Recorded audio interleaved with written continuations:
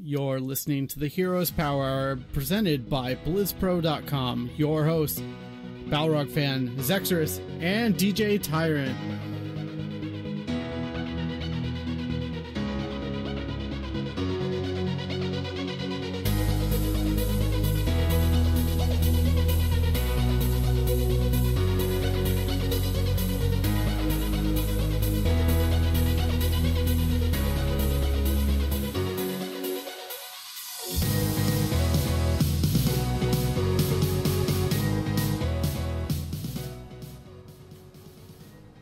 Welcome everyone to the Heroes Power, your Heroes of the Storm podcast, brought to you by BlizzPro.com. I'm your host, DJ Tyrant, for September, the 19th, 2017. This is episode 118 of the Heroes Power, and we thank you so much for joining us. With me is the full crew tonight. We do have, starting off to my right on stream, Balrog fan, BP. How are you, my friend? How has games been for you in general? Oh, pretty good. Enjoying Heroes when I play it and cast it very much. Kind of got back in the Hearthstone with the changes. Those have been fun. I've still seen double innervate vicious pledgeling on first turn, so that still happens. It's kind of an all-in thing, but whatever. And I got Marvel vs. Capcom Infinite, so I've been playing that a bit too. There you go. Good week. Good times. Zexus, how have you been? How's your week been in gaming? My week in gaming has been pretty solid. I had a lot of fun casting the HGC North American Open Games with you last night. Played some pre-show games with Bacon from the Bank Gush squad. There we go. Might as well just commit to it at that point. Carl's face is amazing, by the way. And in a rarity, we went undefeated tonight in the That's awesome. Game. Well, remember when we had those post-show games and we were like really happy when we went undefeated on those sets? Yeah. I mean, and so it leads me to come into the show in a very good mood, and and other things. I had a sit down with some, I'll call them high-level MOBA personalities, to discuss the growth for Nexus commentaries, and that was pretty eye-opening, honestly. And I learned I learned a lot from that discussion, and how to handle things, and that was a lot of fun. I got Marvel vs. Capcom Infinite as well. I'm having a lot of fun with that. Definitely different, and I like it. There's no stupid X Factor. Physical art. Did you pick up Marvel vs. Capcom? She apparently didn't pick up the mute button as well.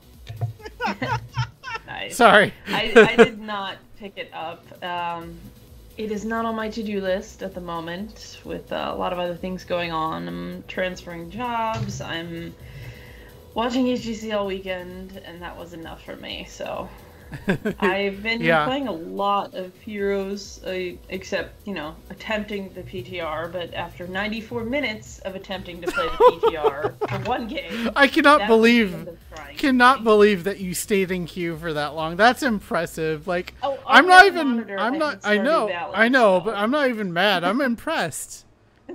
Yeah, it got to 5,000 seconds in the elapsed wait time, and that was when I went to bed. Yeah. What? Like, at some point, it stops being about the wait and starts getting spiteful. Like, well, how long is this gonna take? Let's find out. I've got nothing to do. Let's go. I had that thought, but it was at the 3,000 mark, so I stayed 2,000 beyond that. That was enough. Jeez. There's only so. You gotta fix that, guys. I don't know how you're supposed to fix that for the PTR, but that's... Yeah, I don't know. That's gotta get fixed somehow. I at least got 2 games out of it on Monday, so...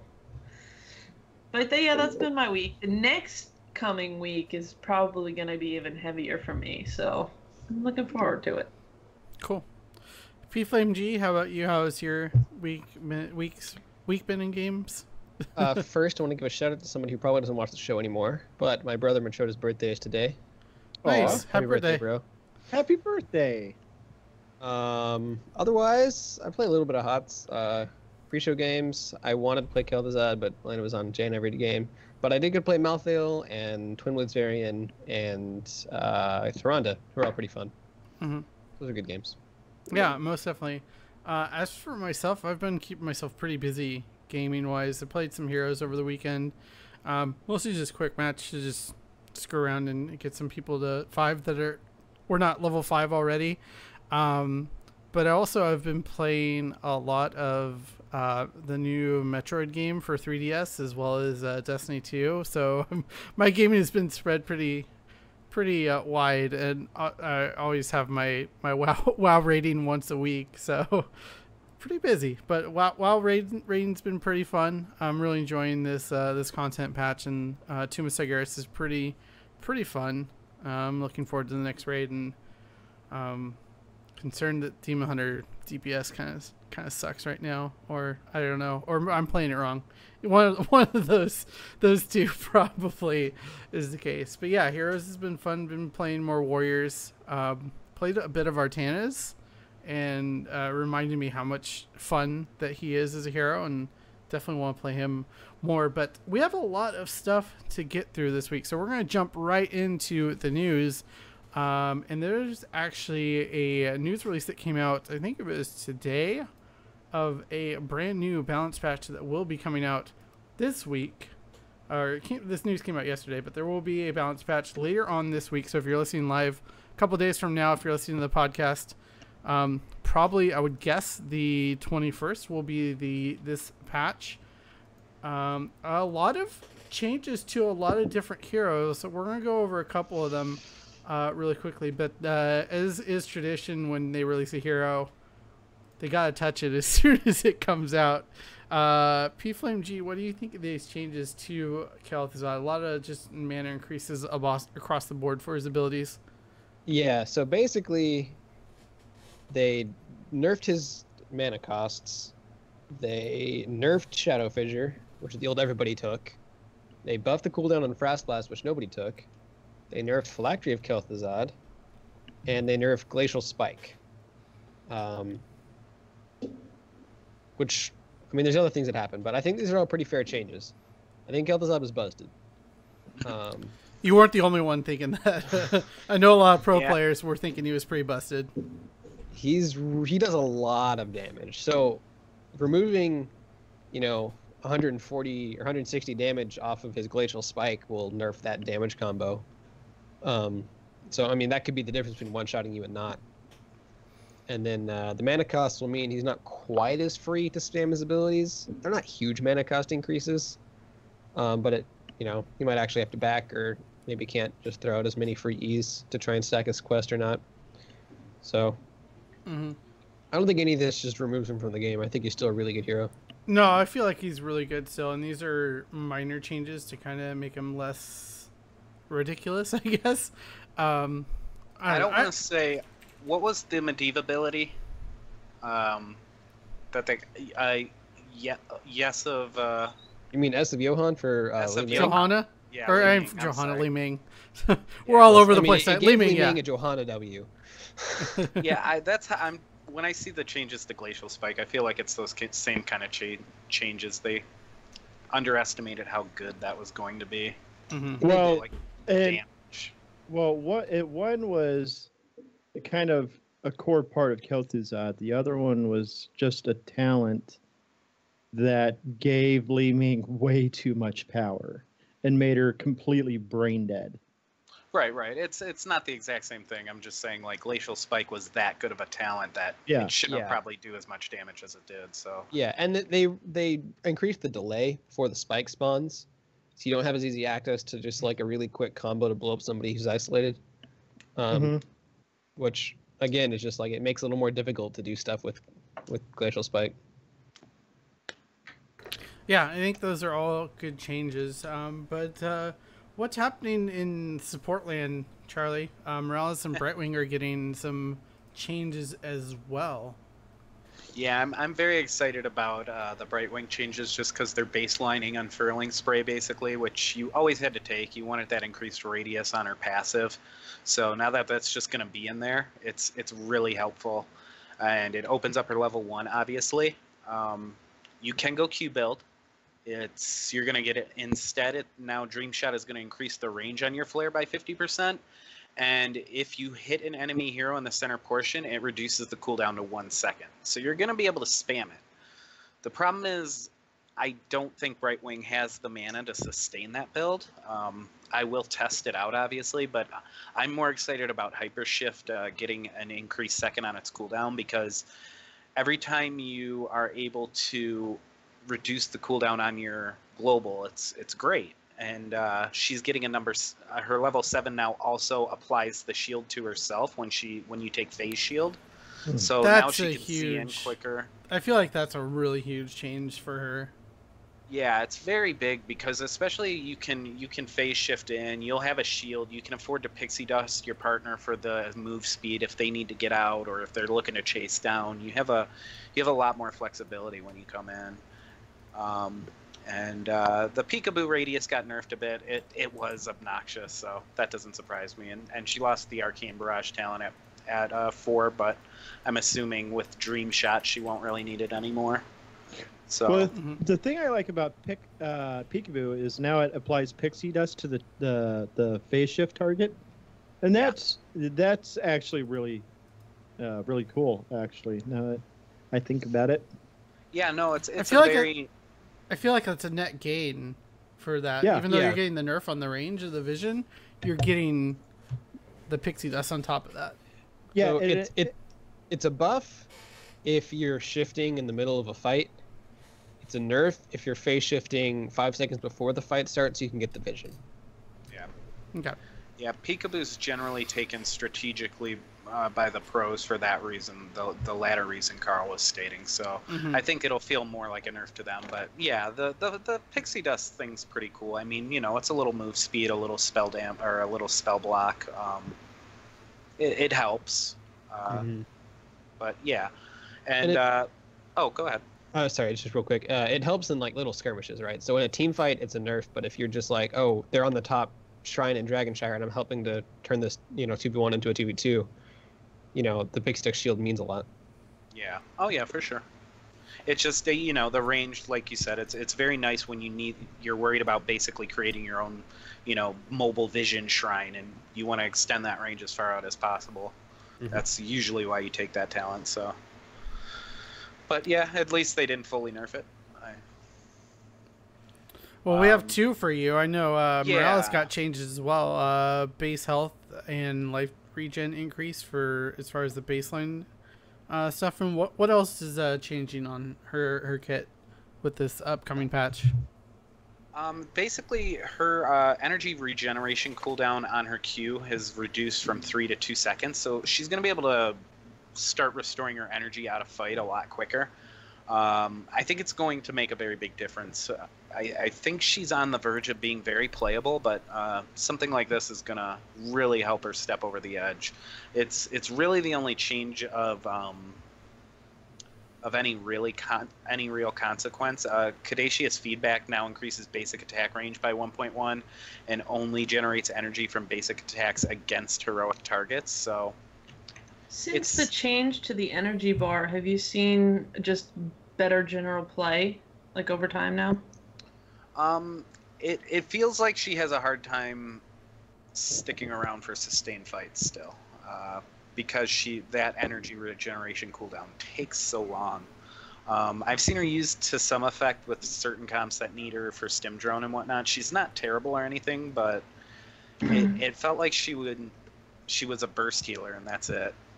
And that's kind of weird because she used to be able to stick around and sustain in fights for so long. So it's just been an adjustment, and I think maybe this energy regeneration cooldown will make a big difference in her play.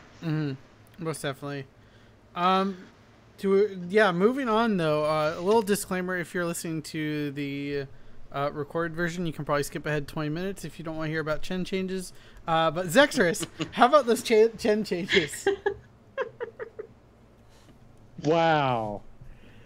Anybody get the number of that bus? Yeah, no kidding. Jimmy with that savagery all of a sudden. I love you, Zex. Good Lord. Somebody had a good day. I don't know if you do, actually. So they got rid of Grounding Brew. They combined it with Purifying Brew, which got moved to 7, and this means absolutely nothing. You're still going to take brew balance unless it's an incredibly niche situation, so niche that like it's going to happen it's going to happen maybe 10 out of 90 games. It's not, it doesn't mean anything. Like, this is essentially relentless. And they put it on the same tier as brew balance. And so nobody's going to take it. It's not going to get any real big use. If they put it at 13 where relentless was, that's actually a good tier to put it on. The power of that, so especially since they've reduced the cooldown of what Purifying Brew does down to 15 seconds, like that would be very, very competitive with the 13 tier. But they're not going to, because they don't know what they're doing with Chen. Like all of his talents are out of date. And even the developer was like, yeah, we kind of need to go back and touch up some of those older quests, because now there's like 2-part quests and Chen has access to none of them. I just threw my beard comb across the table. Well, I love the developer comment. Lowering the cooldown drastically and granting the functionality of Grounding Brew should incentivize players into choosing it when playing against certain team compositions. Sex is like, nope. I'm still taking brew balance because it lets me chase down the mages in the situations where I would even remotely consider Purifying Brew, which makes it a more valuable talent in the long run. I hit that 50 sweet spot. I get the regen and the move speed, and I can just run mages down all day, and they can't do anything about it. Like, if Purifying Brew were at 13, I would take it probably 100% of the time. I think we can all agree that Chen's pretty long overdue for a rework at this point. Especially, I mean, Johanna's getting one, basically, soon. Like, Chen's been out a lot longer and needed one way before she did. Mm-hmm. Yeah, he has. But we're not going to get it because, again, they don't know how to balance Chen. He's in that weird spot where if you make his trait too powerful, like, he's just going to straight up break the game. And Didn't just Chen overhaul get him. a rework and you hated it? The talents I liked about Chen in the rework were the ones that never got picked. Ah. Like, because Elusive Brawler is great for diving, like, under towers and stuff like that, because the tower shots just miss you at that point, and you run back, you auto a creep wave, and your Elusive Brawler's back up, Nobody takes freshest ingredients. Very rarely did people take Grounding Brew. Cat, what is your malfunction? He's tired of you talking about Chen. I swear to God, Jimmy. But, like, yeah, it goes back to the point about those quest talents needing a second, reward to match what everyone else has been getting. Like, I was even tossing out, like, really weird ideas for, like, freshest ingredients where, like, you get 30 globes and after you collect 30 globes, you get mobile brew, but you generate brew and shields, like, 50% slower. But you're walking around while drinking, which is also incredibly valuable, But, like, the developer didn't actually. I think he's being polite, but he is like, I don't think he said that was a terrible idea. I think he said it was an intriguing idea. But anyways, that's Chen. Can we move on? This hurts my soul. Yeah, we can definitely move on. There were some other warriors that were touched as well. We want to talk quickly about Garrosh getting a little bit of work on him. Both Willie and I have played a decent amount, and we're seeing the mana cost get increased in a couple of his baseline abilities, Groundbreaker and Wrecking Ball getting a mana cost bump, but Decimate getting a mana cost reduction. That's not going to change the heroics that are picked for Garrosh at all, I don't think. I do like this level 1 change. The body check is getting its cooldown reduced from 20 to 16. I do like taking that at level 1. I know there are other talents that people do like to take. I do like taking body check. Into the Fray at 7. Cooldown is increasing from 30 to 40. So relatively small changes. I don't think he's hurt him too much. Just some really minor adjustments. Zex, I'm curious what you think, having watched a lot of Garrosh play as well as playing quite a bit. The mana changes were definitely needed. Like Garrosh, this kind of puts him in line to have to back for mana every once in a while, just because of how often, especially if you go Warbreaker at 1 and you get that reduced cooldown on your Q. The amount of abilities he can spam before he can even remotely think about backing is just too much, and this kind of puts him in line to be more in line with everybody else in terms of mana usage. I don't know if I really agree with Decimate, the reduction. I think it's kind of negligent, or not negligent, but irrelevant. Negligible. Negligible. Yeah, that's what we were looking for. Yeah, thank you. Because nobody really takes that talent, and the 3 stacks you get to use, like, you burn 75 mana. Okay. Like, I think it's just because it's a 75 higher versus mana 3. usage talent than Taunt. So if you nerf the mana on the other talents, then it's possible that picking Decimate would now just completely run you out of mana. Yeah. They wanted to avoid that. Yeah, I suppose, but I really don't think the buff to the mana cost was that necessary. Body check, I really want to like body check. I just can't bring myself to take it. Mm-hmm. Yeah, I can't blame you for that. I mean, like, what was the other one we've been seeing a lot picked in competitive Warbreaker? Warbreaker. That's the one. That's the talent I brought up. Yeah, and that buffs it buffs his Q, the Groundbreaker skill. Yep. Redo after you just pull 15 heroes. That actually needs to go up because it is way too easy to finish that quest.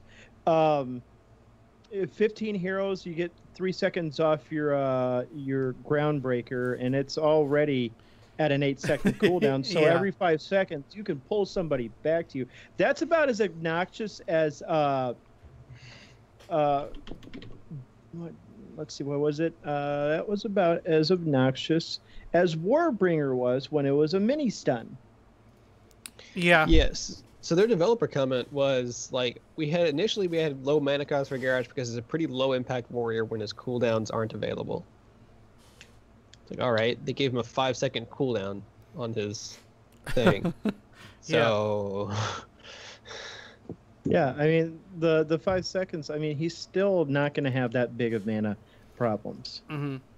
You know, but I mean, it was the nerfs were definitely needed. Like, he's too effective right now. Like, I almost feel like Groundbreaker should cost a lot more for how useful it is. Like, not 35. I'm talking like 50, 60 mana. Because the ability to, like, especially what Carl said, you finish the Warbreaker quest, and that's a 5-second cooldown. You need to be punished for just throwing that out all crazy. What did you thought I was going to say, willy-nilly? A lot of Brightwing's abilities are very high mana cost. Not Brightwing, I'm sorry, Nazebo. A lot of her abilities or his abilities are very high mana cost. I'm tongue-tied tonight. It happens. No, Willie, I'm actually just picturing the future of Garrosh with Innervate and Nano Boost. That's actually what I was picturing right there. Stop it. That's not nice. We don't talk like that around here. But, that's where my brain went. Disgusting. No, it's like that fisherman commercial, that car insurance with the you almost got it. You know, you keep pulling them back in. Oh, you almost got away. Yeah. Like, no. But moving on a little bit, just because we have so much to cover tonight, some of the other heroes getting touched, Thrall getting base max health and health regen to align with that health increase. Developer comment for the Horde. Okay. Yeah, I enjoyed that touch there. I did too. This is one of those changes that on paper doesn't seem particularly great, but it's one of those that could really help them in the long run. Depending on how the meta shifts, we'll see. Health changes are always impactful. Yeah. No. Yeah. It's a significant health change. Too. Yeah, it's almost 100 more health for base. It's actually 90. No. Never mind. Don't listen to my math. It's almost 100. Okay. I won't. But we gotta touch on Chromie. Okay. Because my biggest fear just happened. Before that though, I want to talk a little bit about Cassia. Basic attack damage gain increased, and the passive damage bonus to blinded targets from blinding light is increased by 5%. And also a couple talents are at level 1 getting changed. Thunderstroke, the first quest reward damage bonus, is increased from 75 to 100. So this is her damage could ramp up pretty quickly here. True Sight is removed, and Seraph's Hymn has been moved to level 13, but the cooldown reduction per basic attack against blinded heroes reduced from 3 to 2 seconds. Good lord. Mm-hmm. Yeah, this is a pretty big nerf for her, moving Seraph's Hymn that far down the talent tree.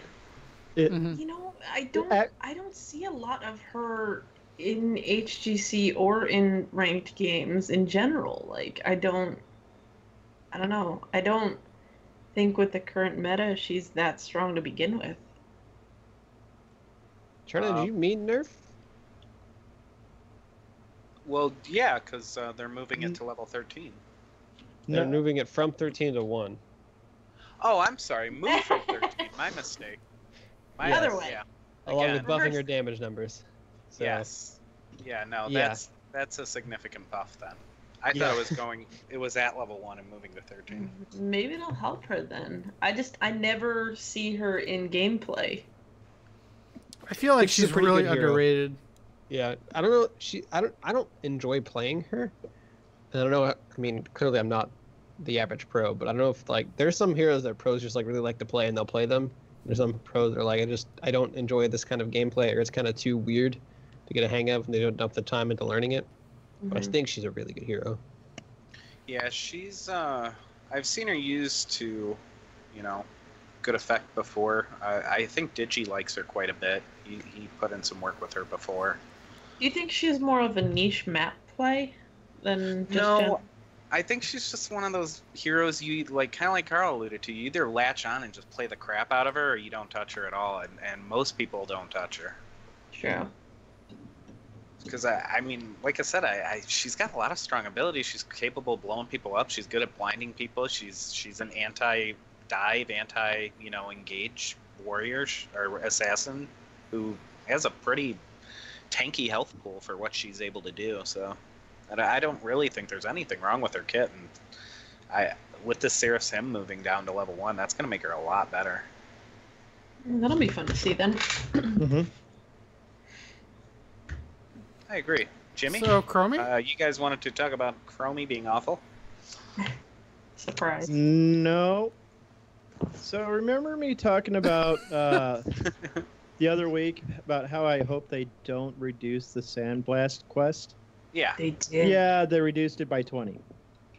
So now even the average bronze Joe. player will be able to eventually complete that quest. They said only about Who are 40%. you pointing at? Who are you? Who is a pointing- bronze dragon? I see. I wasn't even going for the pun. Wow. I wasn't even trying for it. You missed the pun. That pat myself on the back. Wasn't even trying. So, but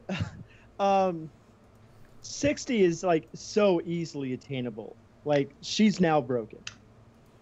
She's now just way too strong at this point. Like they're gonna come back after Ana drops and be like, "We made a mistake. It was a really Yeah. big mistake." I don't know about you, but I'm excited to see Prismat play that. my That's gosh. fine. Like, He's But- like 9-0 on Jeez. Chrome now. yeah, this is just absolutely like, no. Why did you do that, Blizzard? Like, I don't. Only 40% of Chromie players were unlocking the Echo over the course of the game. Well, maybe they should hit their skill shots. That was the point of adding that quest, guys. Oh my They- goodness. And among players that it did, it was incurring later than we'd like because you put a Storm Talent baseline. What did you want them to get at level 5?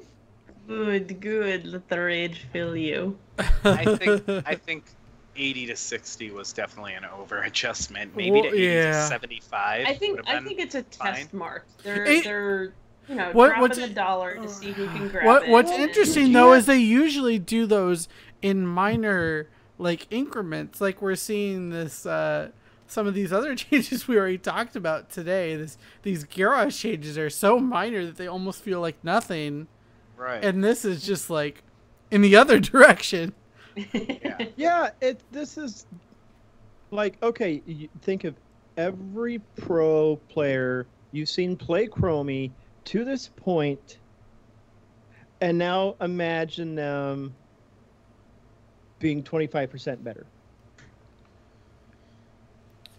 You know, like, because that's how, what, Carl, am I right on my math? Is 20 out of 80 is 25%, right? You're I'm correct. not stupid. Okay, good. I'm not stupid today. But imagine them just being their damage coming online much more forcefully in a hurry, 25% faster. If she's not banned. Now, granted, it's not an adjustment to the amount of damage you get. You're just getting the echo early, but still, you're getting a 40% sandblast. You're power spiking sooner. Yeah, That's a straight buff. Yeah, you're power spiking way sooner than you should. Like, that's just not natural. That's abhorrent. To be fair, Chromie is all about power spiking sooner than she should. That I get that, but that's her trait. That's Yeah. not her cue. Okay. Yeah. Well, I'm gonna And cut then that off. they- I'm gonna cut it off Yeah. there. Because That's we fine. have way more stuff to move on. There's other changes to other heroes: Butcher, Tehran, Sukov, Liork. Go check those out. There's some really cool changes there. If you play any of those heroes, you definitely want to be appraised to what's happening with them. But the big news of the week was the release of the Volskaya Foundry event for Heroes of the Storm.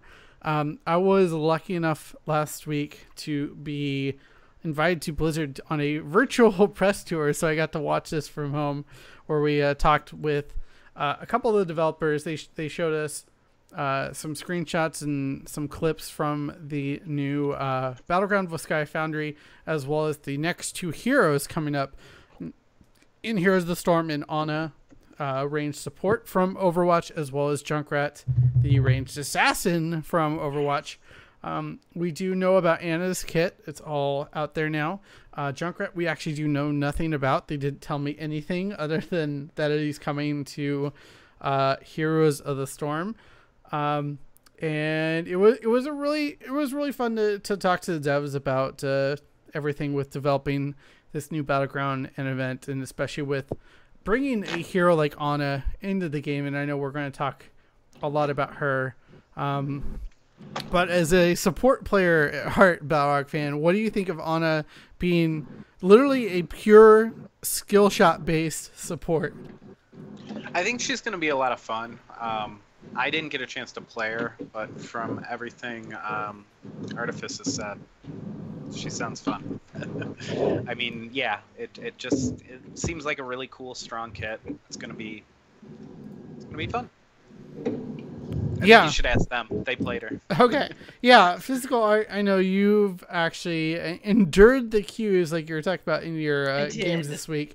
What do you think of her so far? I haven't had a chance to play her, and just the descriptions of her made her seem completely, really, really high skill cap. You know, she's a lot of fun because the fun fact is the only thing that's not a skill shot for her is nano boost. That's one of the things that people are laughing about the most and having the most fun with. But she's the kind of thing that she's the healer that you can't chase down unless you have a lot of muscle behind you, because between her short cooldowns on her darts and her sleep darts and the grenade, she has a lot of self-preservation and a lot of escape with that. Plus it's very easy for her because I've noticed that I can shoot darts through walls. I can lob the grenades over walls. And my favorite thing about her, which I think should transfer to a lot of other heroes, is you can't miss a hero because of minions in your way. Everything she does focuses on heroes entirely. You can't even heal the minions by accident, and that's my favorite thing about her. Yeah. I definitely appreciate the precision of that. Yeah, like I said to Willie earlier, imagine Dahaka's drag if you never accidentally got a minion by mistake. Like, it's that nice of a thing. There's some mastery in that, but I think it's fairly intuitive, or at least it becomes more intuitive, and you're used to. I need to avoid their minions, right? I can't hit my hook through their minion. I can't hit my whatever through their minion, but my minions are fine. My minions never care. Yeah. And on a heal, that's what would actually block you, and so that would be very just unfamiliar. Yeah, for her skill shot, the sleep dart, I can aim through all of their minions to hit somebody no matter what. And I can do it through walls as well, and it won't hit towers and things like that. So it's really nice. I did not get a chance to play Eye of Horus. I did get a chance to play Nano Boost, which is as ridiculous as you're expecting it to be. Check Reddit, check YouTube and Twitch. There's clips of it everywhere. It's hilarious. Eye of Horus seems like what Nova's ult should have been to me. What triple tap? Yeah, the Eye of Horus unlimited range damaging rounds. I mean, it's healing and damaging rounds, but you could basically snipe from anywhere in the map to anywhere in the map. Yeah, when I was making that preview video for Ana, I messed around with Eye of Horus, and the thing I like and I oddly don't like about it is that if you're trying to snipe a kill off, your teammates get in the way. It's not happening because the indicator on it is actually really nice, because if it's red, you've got an enemy lined up. If it's green, you've got an ally lined up, and you can really spam those shots. Yeah, and it's meaningful damage as well. So I think with communication, you can have your team spread out and make sure that you secure a kill if they're, a mobile hero that only is going to get killed by the snipe. Yeah, there actually is a slight bug with that on the PTR where only a few shots are getting triggered before it shuts down. So I think they're working on fixing that or adjusting it. Yeah. But what I find fascinating is the biotic grenade. I actually asked quite a few questions about this skill going into the game. Basically, if you hit it with enemies, it damages them, and they receive 100% less healing for 2 seconds. if I remember how they answered this question correctly, they basically said there will be an indicator for Ana of how much healing she prevented, and it works on anything that has healing. And so the most hilarious one they said they saw was someone's ancestral getting stuffed by an arc grenade, because it stops the healing and it triggers the cooldown on that ability, so you're like completely destroyed by it. I mean, this is a very scary ability to play against, and I'm really excited to see how it plays out. And I think one of the other interesting things was Sleep Dart. It's not triggered by Ana's trait. Ana's trait does a damage over time, but this obviously doesn't trigger that. So other abilities, other damaging abilities will wake them up, just like in Overwatch. But really interesting. I think the other really big thing that I liked, and they mentioned this in the overview video, was she has 2 talents at level 13 that are Cleanse-esque. Purifying Dart removes the slow roots and heals more if they are stunned. So that's your Sleep Dart. Or no, Healing Dart. Healing Dart. And Healing Dart. Sorry. Both of those. Yeah, it's an then, interesting choice at 13. I think that's kind of a how is our game going right now type of decision. Because the roots and the slows or the stuns is basically what your options are. If you're snowballing the move speed. The other one, Smelling Salts at 13, removing stuns and adding 50 armor if they are stunned.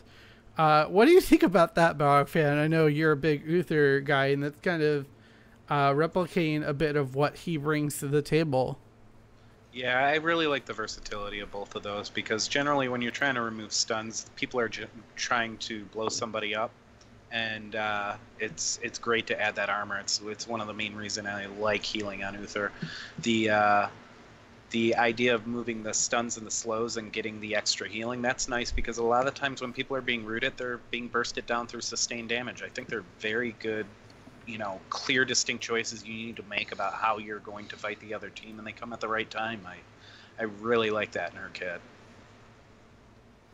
I do like some of the synergy between a lot of her talents. So I talked about it in the video I posted in the chat. But detachable magazine box, which empowers your doses. Quest stack 5 doses on an enemy hero. Once you do that 15 times, you unlock the active reload ability, which you can activate instantly to get 3 charges of Healing Dart. Okay, so keep that in mind. And then if you take Overdose, if you hit people with Sleep Dart and Biotic Grenade, it applies 2 instances of her trait. So Sleep Dart, somebody, you drop you drop a grenade, you hit them with the Sleep Dart, you attack them once, boom, there's 1 part of your quest down. Like, that's 5 stacks right there. And then we go ahead to 13. You either take Purifying if it's root heavy, if it's stun heavy, you take Smelling Salts, and you can just keep everybody so incredibly safe in a hectic team fight. And then here's where it really, really gets weird for Ana. So 16, concentrated doses or sharpshooter. But I like concentrated doses a lot more because it increases the Healing Dart's effectiveness by 10% for each active dose on enemy heroes. So if you go absolutely ham on people and you get 5 stacks across all 5, that Healing Dart is healing for 250% more. That's also a very good escape tactic when somebody is low. It's kind of a don't touch my things. Because the dose is active, you just keep them healing more and more and more so they can escape. Wonderbread asks, but is level 16 too late? No, because I don't think so. I think that's the perfect time to put that talent in, because that's kind of the finishing blow to anyone who tries to take you down at that point. You have so much healing now potentially on your side that, I mean, even just getting 5 stacks on one person is just absolutely insane. That's 50 extra percent on that healing on an as long as those stacks are active. And it takes what 5 seconds for those stacks to fall off. And then if you choose to go that route at 20, the somnolent doses, where if you stack 5, they're put to sleep. That's so gross. That is so gross. Sleep dart. Yeah, that's so dumb. It's beautiful. And it's so ridiculous. I really want to like aim down sights. Like, because at 20 she gets a attack range bonus from 2 to 4.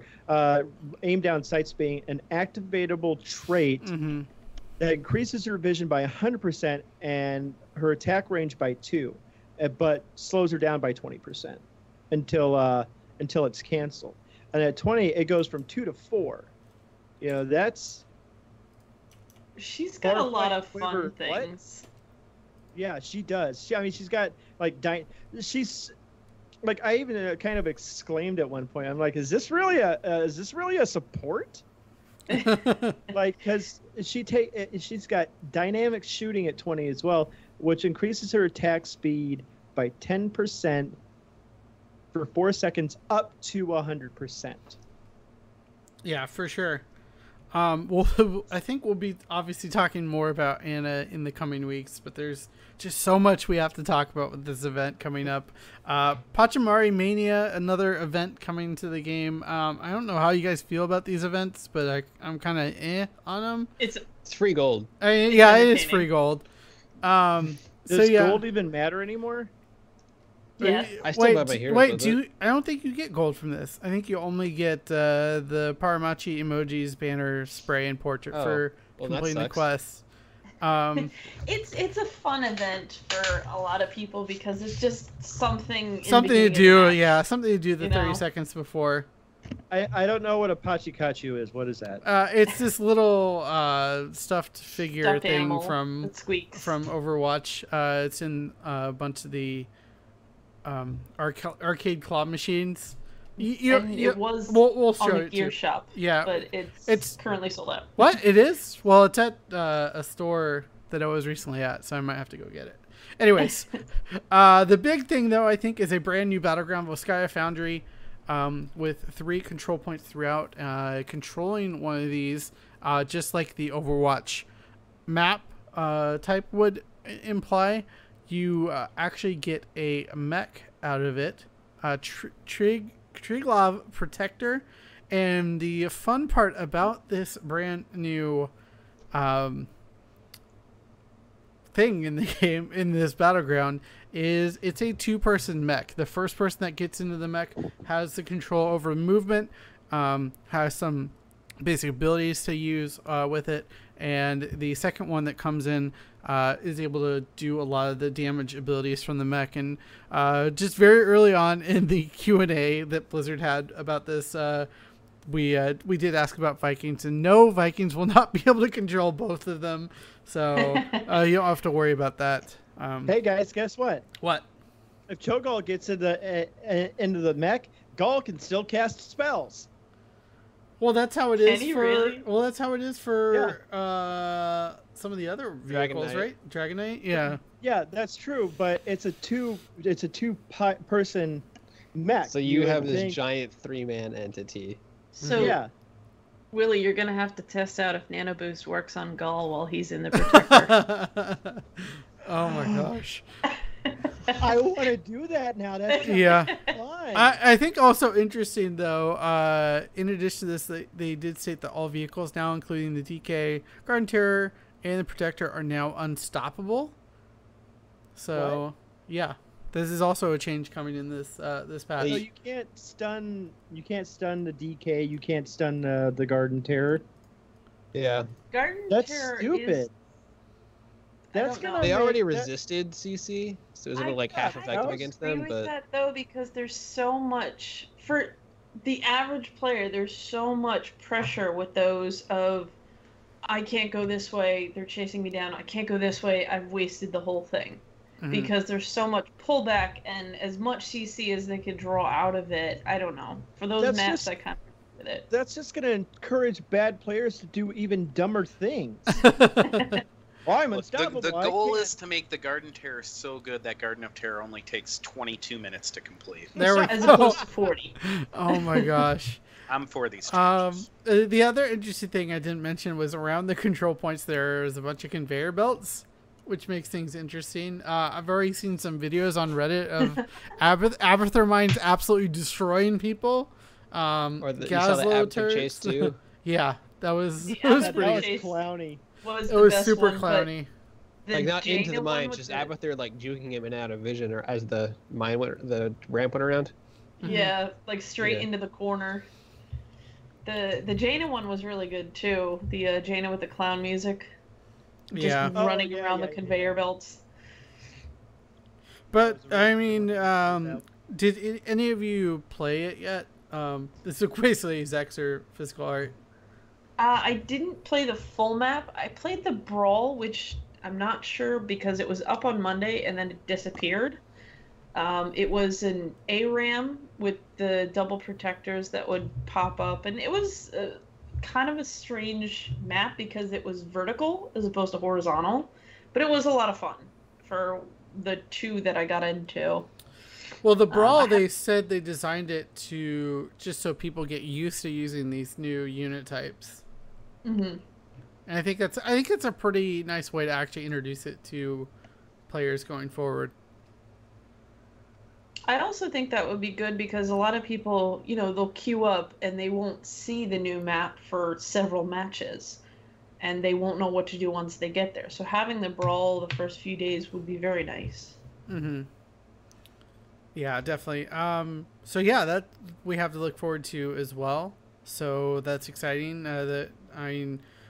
For those who haven't played Overwatch, the control points work very similarly to how they do that in Overwatch.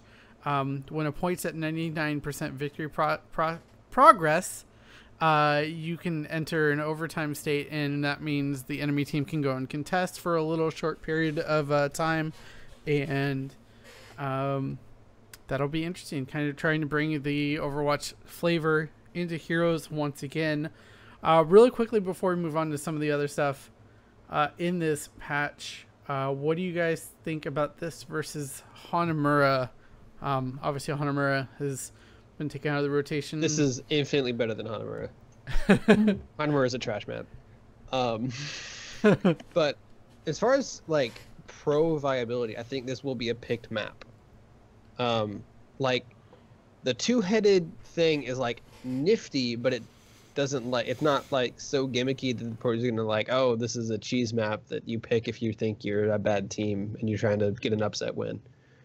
It's like a Dragon Knight. They've played Dragon before. They've played Garden, and they've had, we need to contest a point right here. And it's not like, it's not like Warhead where you have 3 things spawning all the way across the map that you can only get to with globals. It seems like it's going to be a pretty straightforward map where it's like, all right, you got 3 lanes. And sometimes you're going to have to go to an objective and you're going to team fight and you're going to sit on a point and they're going to march down the lane with a player-controlled boss. So yeah. I think it's going to see a lot of play. I think it's a really fun map. I think it's like I think they nailed this one. It looks as much really as I hate good. Overwatch, and I'm mad that we're getting 2 Overwatch heroes, this map looks fantastic. Like it's fun, it brings new mechanics, but doesn't bring them in a way that feels cheesy and gimmicky. Yeah, it's not too far away from the norm of MOBA play as Hanamura was. But moving on to some of the other stuff real quickly. I know we talked about this in our group chat, and it's not in the show notes, but I wanted to mention that it is coming in this next patch, is the AI hero improvements. Make sure to check out that blog that Blizzard did put out for this, because it's actually really interesting and fascinating. The amount of work going into the decision-making engine for the AI controlled heroes, and it should be interesting going forward, Elena, how excited are you for the new daily quest of play 2 games as an Overwatch hero? I'm so happy it finally happened. I'm in the vast minority. Give me that quest. Give me Ana. Give me Junkrat. I'm so excited. You have no idea. I think it's time. Like there's enough for a full team. There's enough of each class that it just, and you know what? It's only 2. It's 2 games as opposed to the 3 that are every other game. So, but there are people who won't play it, and it'll sit in their inventory just as long as my 3 games as a tank sits in mine. It'll sit there for a week before I finally do it. I play primarily draft mode, so the quest doesn't really matter. Yeah, so it's a fun thing. Where's my play 2 games as Blizzard Classic heroes? I play 2 games as multiplayer. You'll get that when we get Rock and Roll Racing in Blackthorn. Yeah. Yeah, that was the other one. But you know, I as much excitement as I have for the Overwatch stuff, I don't think they haven't reached the goal. I want to see Alterac Valley as a map. I think that would make a superb map. I really would like to see something like that as well. It's already set up. Yeah, but then the team with most alliance characters on its side would always win. Be easy to draft for. Also true. This is also fact. And here's some changes coming to loot chests in the system that I think people need to be aware of that go through and do a purchase loot chest. Loot chests now purchased via the loot tab will now only grant rare loot chests instead of normal loot chests, which is very nice. I didn't realize that it was only giving you normal loot chests to begin with, and so shame on you, Blizzard, but thank you for fixing that. I definitely agree with that, especially if it's coming, out of the new system. Yeah, and this will be only after the patch. It won't apply to any loot chests you buy pre-patch, so hold on to your gems. And speaking of gems, maybe you don't want to hold on to them because the Celestial Steed mount will be going away and replaced by the Celestial Raptor mount as a reward for making a purchase gems. So if you want that Celestial Steed mount, get those gems before this patch comes out. I don't want to pressure you or anything, but that Celestial Steed mount's fantastic. The dinosaurs, Celestial Dinosaur. They're not exclusive. Get the steed and then get the raptor. There you go. I do want to touch on the most important change, though. Okay. Banners that are placed after completing an objective, capturing mercenaries, will now display the name of the player who owns that banner.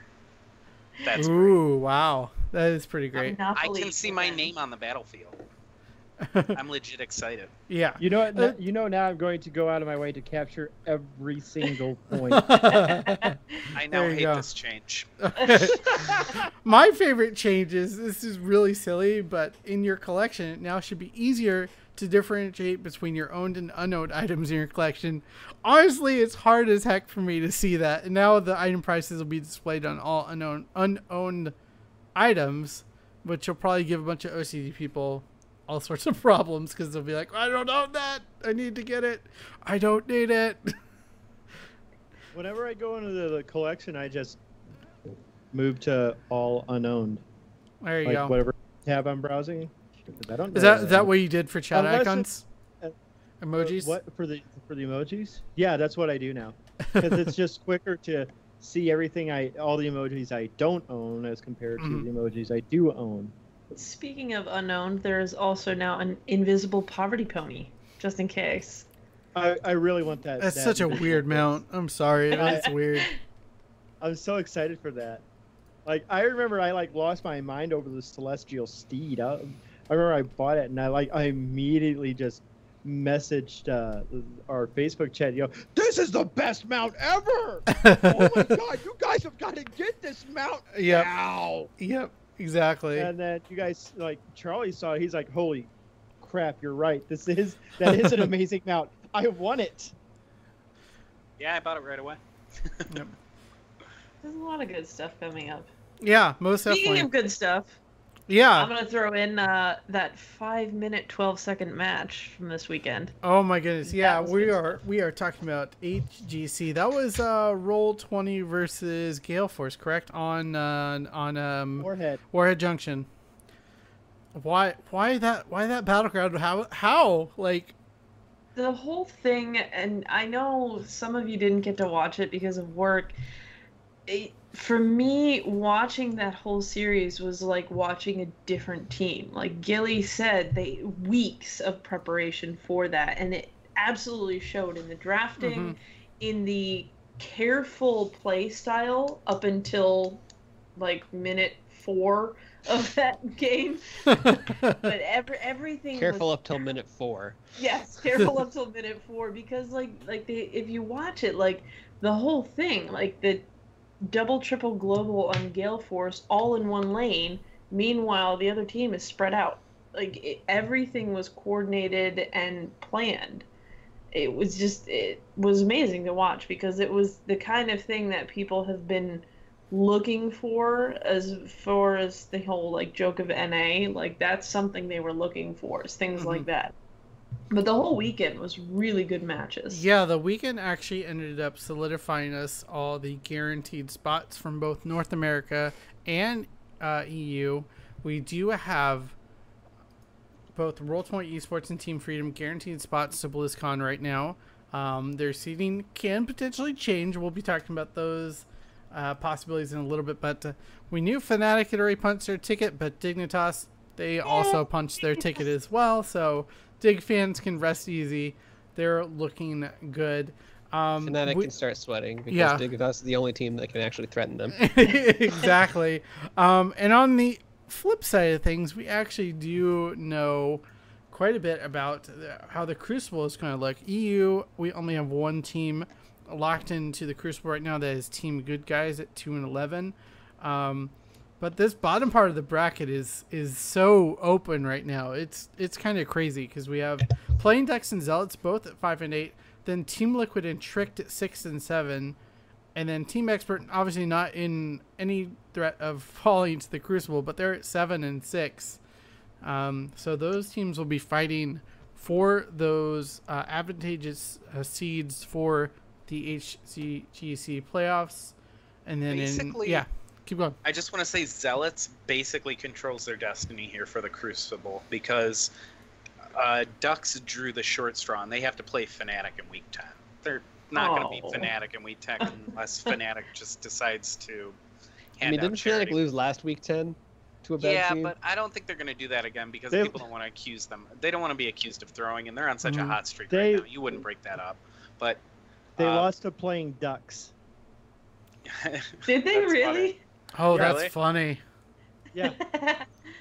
That's amazing. The only team to beat Fnatic was Playing Ducks. Let that roll around in your head for a minute. Wow. So, anyways, but Zealots faces good guys, so they have to play a good game, beat good guys, and it's likely they'll get themselves out of the Crucible, and it'll be Ducks and good guys down there. Yeah, most definitely. But there's no question in North America of who we will be seeing in the Crucible, most likely up against Heroes Hearth. If you haven't checked out the HGC NA Open, you gotta check out Heroes Hearth.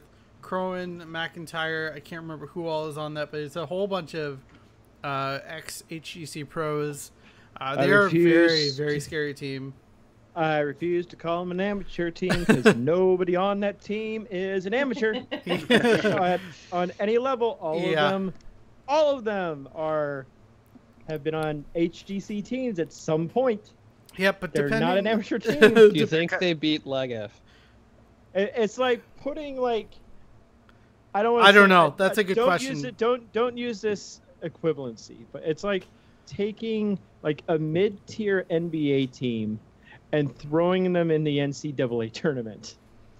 You could throw the worst team in the NBA into the NCAA tournament. No, because even the worst college team. Hold on. No, these arguments are dumb. This is a sports They are radio dumb. argument. Any college team could beat the Philadelphia 76ers.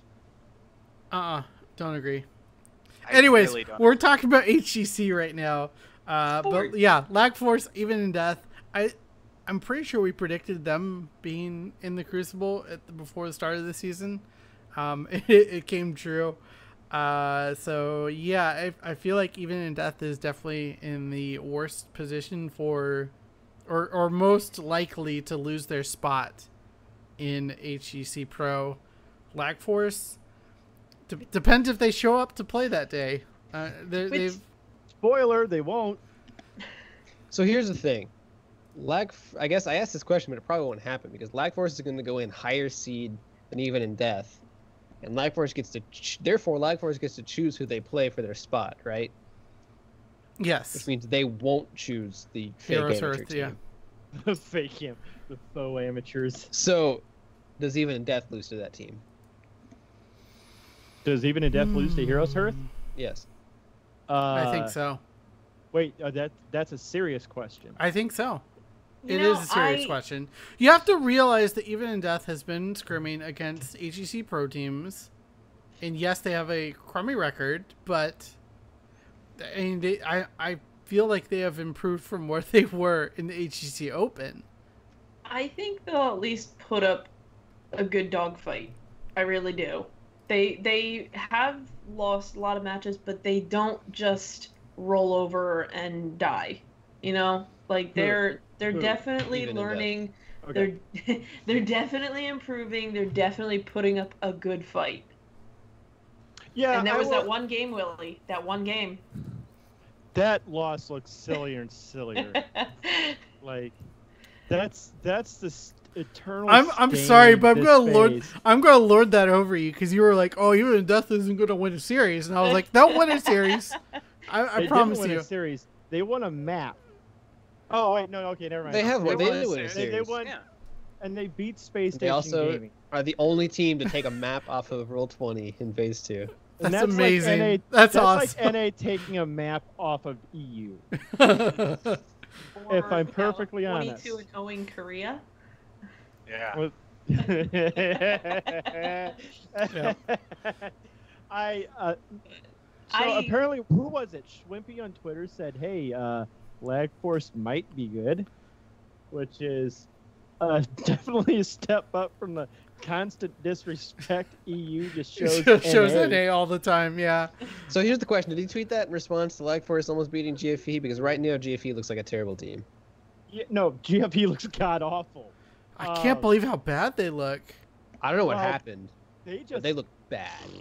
like I think their thing was reliance on being at the top and just assuming they know certain things about the other Right. teams. Wait. It's the Cloud9 connection with King Calf and K1. Anytime the meta shifts, they have a slow adjustment period to that meta shifting. I'm really agreeing with Artifice here. I think they got used to being able to one-up tempo storm all the time, and that was all they ever had to worry about. And all of a sudden, Freedom and Esports and Roll20 have come on so strong, and it's very different for them to contend with. Yeah, as opposed to having to focus on one team, there's now 4 to 5 teams to focus on, and you can't just brush them aside anymore. And I do think, now that you guys are talking about Heroes Hearth, like next round, I think they're going to be up in there as well. now I see what you guys are saying. I don't agree with it because nobody on Gale Force actually strikes me as the type to get complacent. Which Well, is what's the explanation though? They didn't get bad overnight, you know. Like it's just that they approach each. I'm sure they approach each week period or whatever, each half, with a very singular, structured approach for practicing and scrimming and focusing on matches from week to week. When that process suddenly changes because the league you're in becomes very competitive, that could explain why they're not looking as dominant. But shouldn't you be focusing on the team in front of you like every week? Like, because no, should. I'm You trying. should, work. but you didn't. They didn't have to used to do that. But at To the be same frank. time, like the focus on That's them, a like huge. Sorry, Elena. That's go just ahead. huge.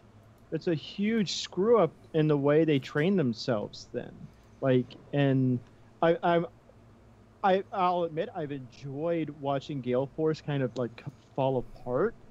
You don't I haven't, just for the record. You don't. you don't see collapses kind of like this happen, and you want to see him bounce back. Let's not go overboard here. A collapse. I mean, they look bad in the last half, but they're still 9-4. They lost out by 1 game, so they could very easily be 8-5. Yeah, but like they have a good record because they were really good in the first phase.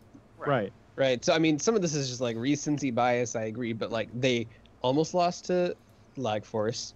They looked like children versus Roll20, and then I think they So lost bad. to what, like Freedom and Superstars the week before or something. They've lost like to Freedom. They've dropped sets that they had no business, honestly, no business dropping. Like something is internally wrong with Gale Force, and like I said I'm kind of enjoying watching the blow up, but like I'm a what is it, a sadist, masochist, one of those two.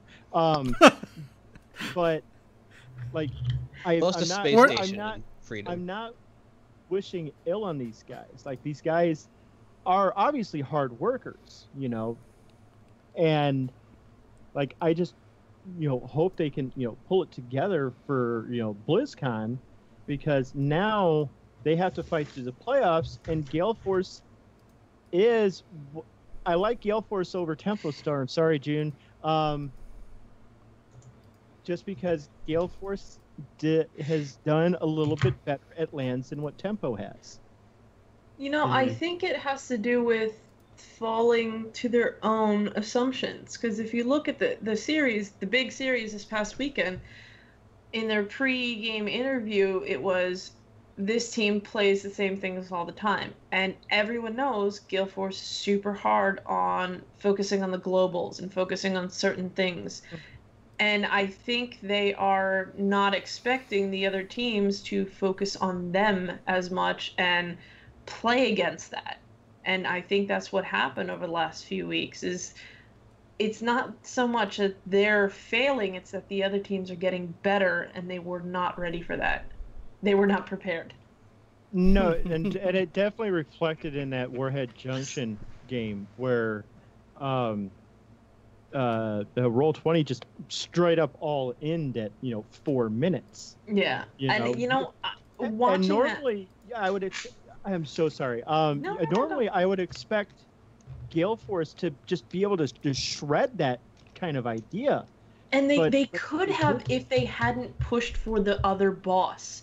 If they had just said, nope, we're going back, we're going to stop this in its tracks, they would have done that. But they went for the boss, and that cost them just enough time. Yeah. I'm in agreement with you on that. Like even that nuke that Aka Face threw out, like just missed the boss by like this much because they had moved it forward just enough. Yeah, that was just the most painful thing I've seen. Like they're I really do hope like Gale Force like gets back on the right path here. I'd like to see a strong showing. They'll shake it off for the playoffs. I really do. Yeah. But now it's become the Willie and Elena show here all of a sudden.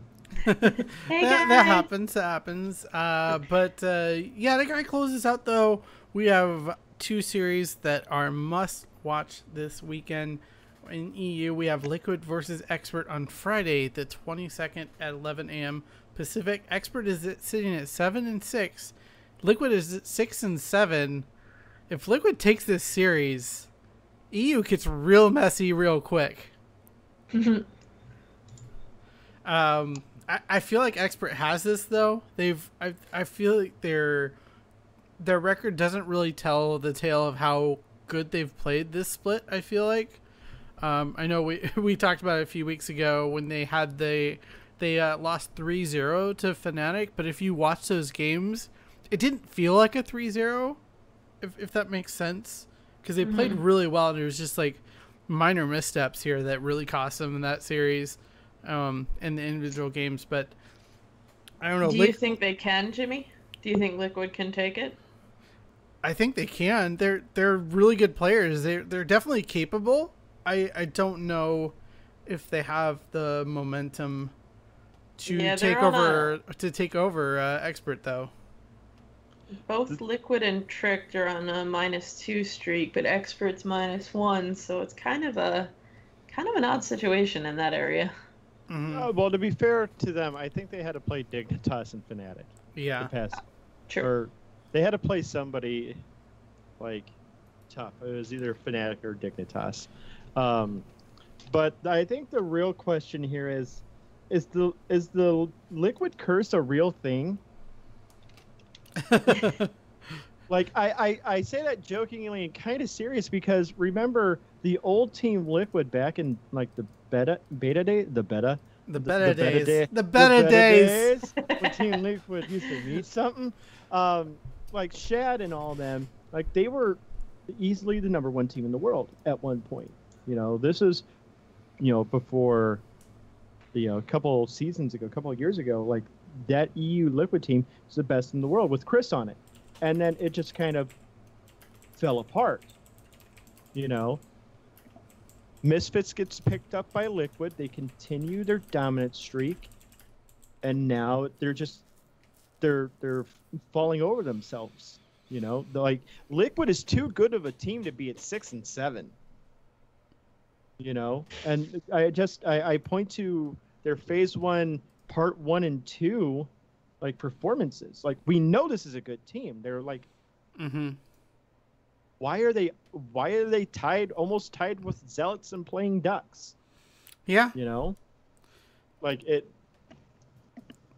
worries me. They're a good team, but they're a team in a region with Expert, Dignitas, and Fnatic. But this is a team that used to dominate those guys. Yeah, but Fnatic has elevated themselves to beyond the region. Yeah, no, you're absolutely right. Like Fnatic is just playing otherworldly. They're not even in the same solar system as everybody else, right? Well, it's also a time thing, all the new heroes and the new metas and the adjusting to that and all the teams building up and the new players and the star players. It's one of those changes, like the falling of GFE. Like Liquid was the same way. And to be fair, I think we're in the meta is valid. Like if you move into a double support meta and you've got 2 strong tank players on your team and it hurts. 2 assassin players and a support, it sucks. If you move into a triple tank meta and you've got 1 tank on your team, it hurts. Has there ever really been a real triple tank meta though? Yeah, the Koreans did it. There has been. About late 2015. I remember that vividly. There's definitely been a triple tank meta. Huh. I hate it, but there's been it was pretty rough.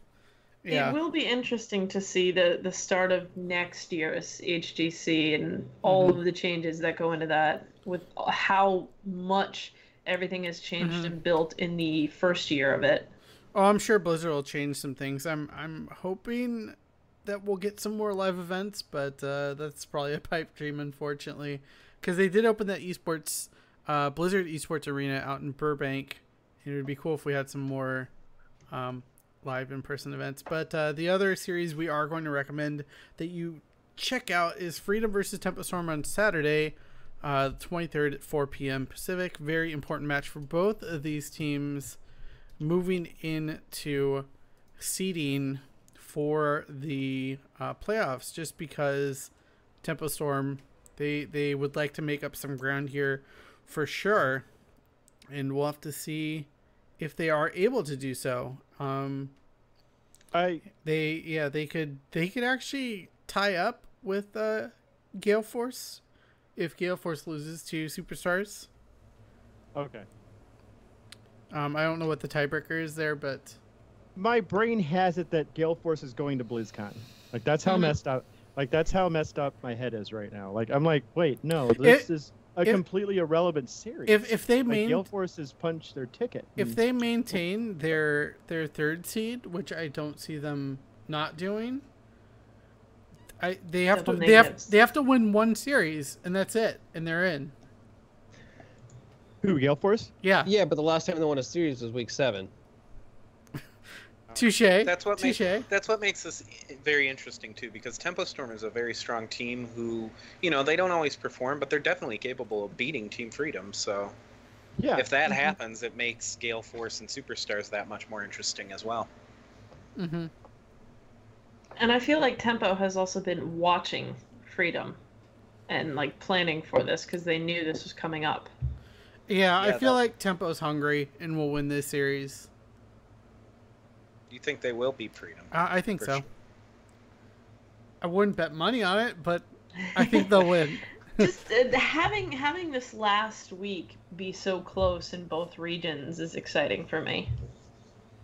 Yeah, definitely. And I think there's a whole nother level of Tempo Storm's either focus or pressure, however you want to look at it. If they know, I mean, obviously on Friday, if Gale Force loses to Superstars, then... Which could happen. It could happen. This could potentially be, you know, Tempo Storm playing for their lives. Yeah, another scenario that plays out, though, is then Superstars and Space Station Gaming will most likely tie for that last spot in the playoffs, and I don't know how the tiebreakers work for that, because Space Station Gaming is playing Roll 20, and I don't see them winning that series, even though Roll 20 is... Well, Roll 20 needs to win to make sure that they get that number 1 seed. I believe if they win, they're the number 1 seed. Mm-hmm. Yeah. I mean, the NA and EU being really close, because if you look at Korea, there isn't really... It's like a divider after the 3rd point. So having these other ones is and there's so many things that could change just by one match, and I love it. I love seeing that. Yeah. So here's the thing that's true for all playoffs. If you think you're the best team in the playoff, you don't care where you get seeded. Mm-hmm. Right?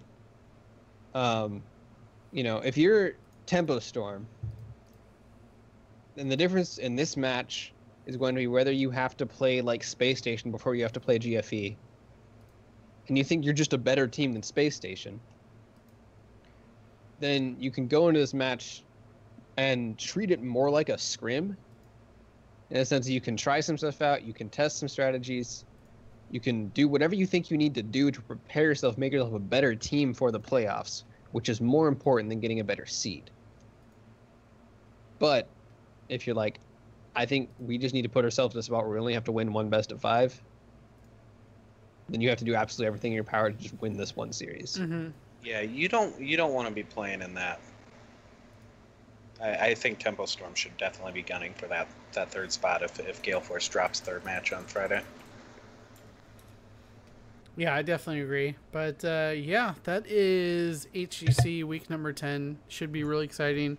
Just a reminder, because it is the final week, we only have Friday and Saturday. Sunday are no games, so make sure to check those out when you can. And I think that's going to be it for our show for this week. We're about an hour and 20 minutes into the show because there was just so much stuff that Blizzard dumped onto us since last week. So really cool to be talking about that. Yeah, give us more. Obviously, we'll be talking more about the PTR patch as it does go live probably next week, I would imagine.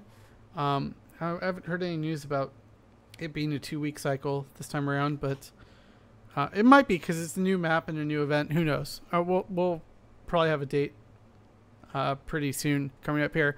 But yeah, check out blizzpro.com to find out the date for the release, as well as all your Heroes and Hearthstone, Overwatch, WoW, Diablo news. It's all there at blizzpro.com. For past episodes, make sure to check out youtube.com/blizzpro. Join us throughout the week on discord.blizzpro.com. And if you do like the show and want to contribute towards the show, go ahead and check out patreon.com/heroespowerhour. That helps us out with all the different hosts, all the hardware setups. Sometimes stuff goes wrong, and we use that money to help with that kind of stuff to keep producing the show and keep it going. Make sure to check out all the other BlizzPro Network shows. West March Workshop for Diablo 3, Payload Podcast for Overwatch, Well Met for Hearthstone, and Arcane Analysis for World of Warcraft. With that, though, final thoughts. Where can people find you, and what are you up to the rest of this week, Balrog fan?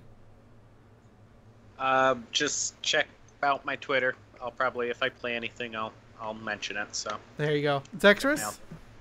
Tomorrow, casting Chair League playoff match with Balrog fan. Check it out. Twitch.tv. That's Wednesday?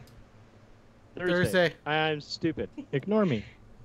Thursday. I other meant plans Thursday. tomorrow. There you I go. got super worried there for a second. I'm like, hold up. I do have other plans. There we tomorrow. go. It's Marvel. So find me at Zextras, Nexus Comms, HOTS. It's for Marvel, Nexus baby. Yep. So let's kick it over to Elena. Yeah. Physical art. Keep eyes on Twitter and the website because next week we will have our interview with Justin from Roll20. Yeah, that's going to be awesome too. And I'm really looking forward to that. He's one of my favorite players in HCC right now. And he's kind of, I feel like he was the one who kind of started the whole Garrosh train when it really, really started to impact the meta.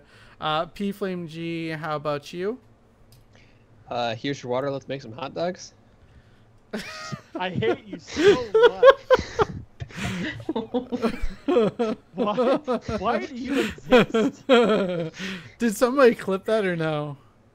I did not clip that. Okay. Going I was in and I was deleting playing the WoW. archive right now. I tried too hard. Oh got my so goodness. far? No, To no. quote Charlie, pick anybody else in the world. Be that person. Don't be you.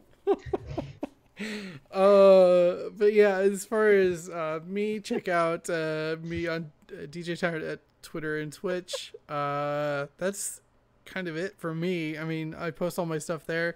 Been really busy, and we're losing Zexter, so we're gonna close out the show with that. Make sure to follow us on Twitter at Heroes Power. Check us out heroes.blisspro.com. We will see you next week, and enjoy your time in Nexus. We will see you soon. Stay tight.